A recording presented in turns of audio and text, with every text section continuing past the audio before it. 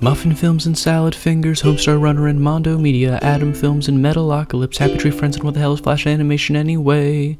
Warning, not affiliated with Adobe. Welcome to Plug and Missing, the Flash Animation Flashback podcast, where we watch the Flash animations, webtoons, and shorts that we grew up watching in the halcyon days of yore, the early 2000s. I'm Paul Reberg, and with me is my co-host, John Ward. Alright, and we've reached the very end of our second season focused on Muffin Films. It's very sad, but John, how are we ending this season? We're ending the season with a Muffin Alley, and I didn't have to ask you what it was this time. True, the name of the clip is convenient in this case. It is. So, at this point, stop the recording, use the link in the description below to watch the clip. That way you can really experience this with us. Yeah, this beautiful Muffin Alley. Alright, we'll give you a minute.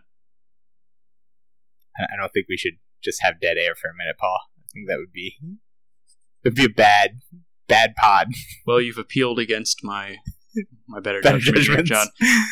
Alright, so why don't you give us a quick description of what happens in this Muffin Alley? Okay, so in this Muffin Alley, what ends up happening is a girl with a slight British or maybe mid-Atlantic accent gets offered a tray of 3 muffins, and we don't necessarily see who is offering the tray at first, but then it does turn out to be a giant muffin, as has been prevalent throughout this series, is Sure. muffins of various sizes.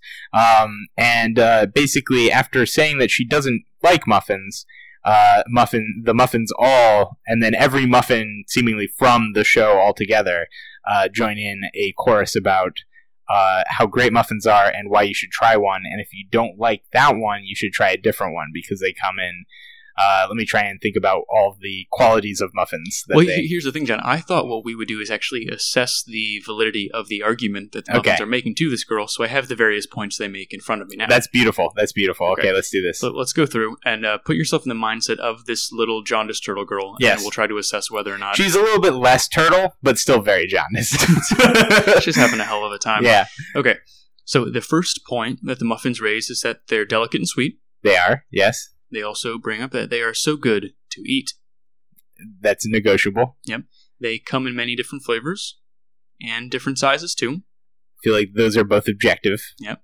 And if you don't like it, just try a different kind, which doesn't rhyme at all and is sort of jarring. No, but I think we've found our moral. We'll circle back to it. Okay. Yep. Okay. Other points that they raise are that muffins never did you no harm, which, given what we've learned and given the shared cinematic universe I'm approaching, I think that's not definitely where the pivot, the logic of the muffins starts to fall apart. Yeah.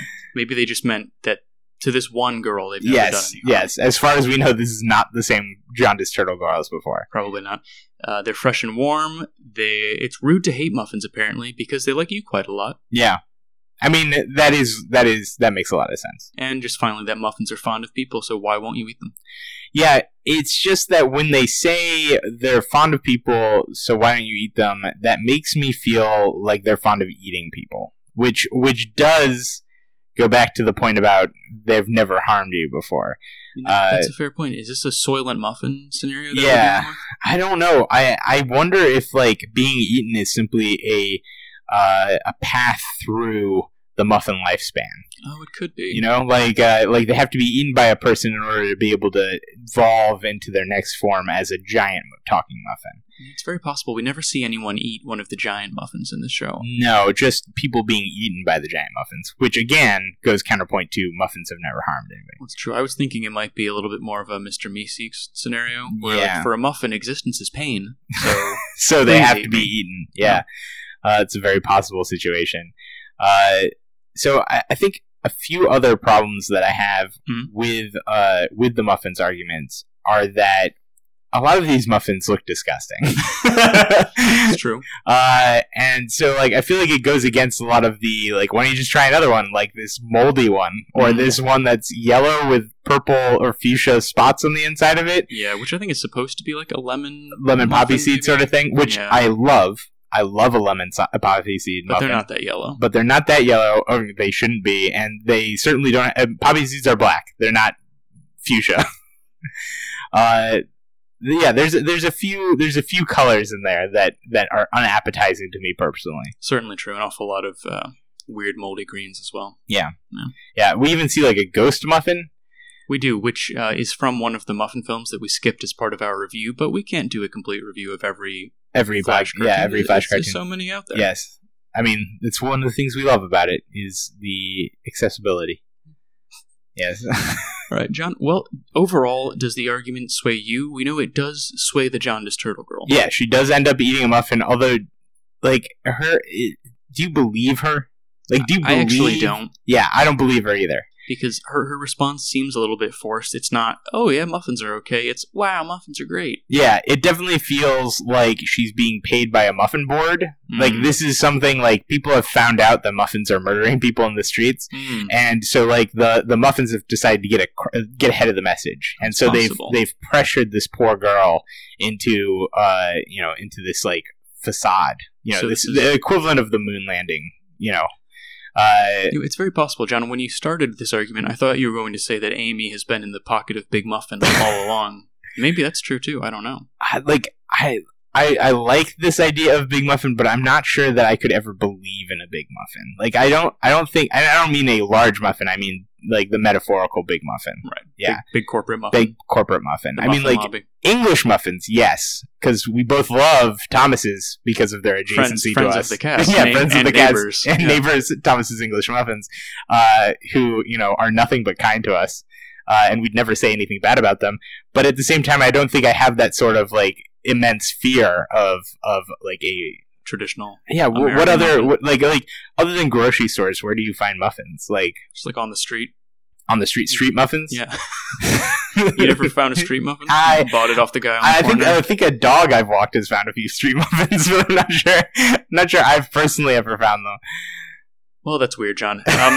Now that we've reached the end of our muffin adventure, I'm wondering, is there something we can call the moral of this muffin film, but also overall, do we have a real takeaway? So having just ended one of our own personal great creative endeavors, the Minute Podcast, Paul, I do feel sort of a kinship with this episode. Oh, okay.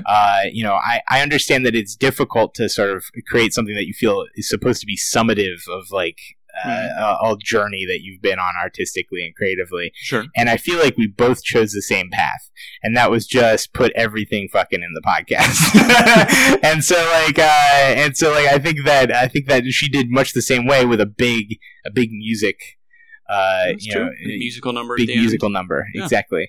And I think it worked out really well. I liked being able to see all of the previous antagonists, or muffins, as you might like to call them. Seeing all the friends you've made over the season. Exactly. All the friends that we made watching these muffin films. How about you, Paul?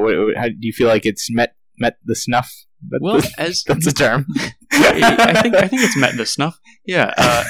In the last episode, I mentioned that I had felt a sort of muffin ennui, but that was mostly a joke. I've actually quite enjoyed our time in muffin films. Definitely.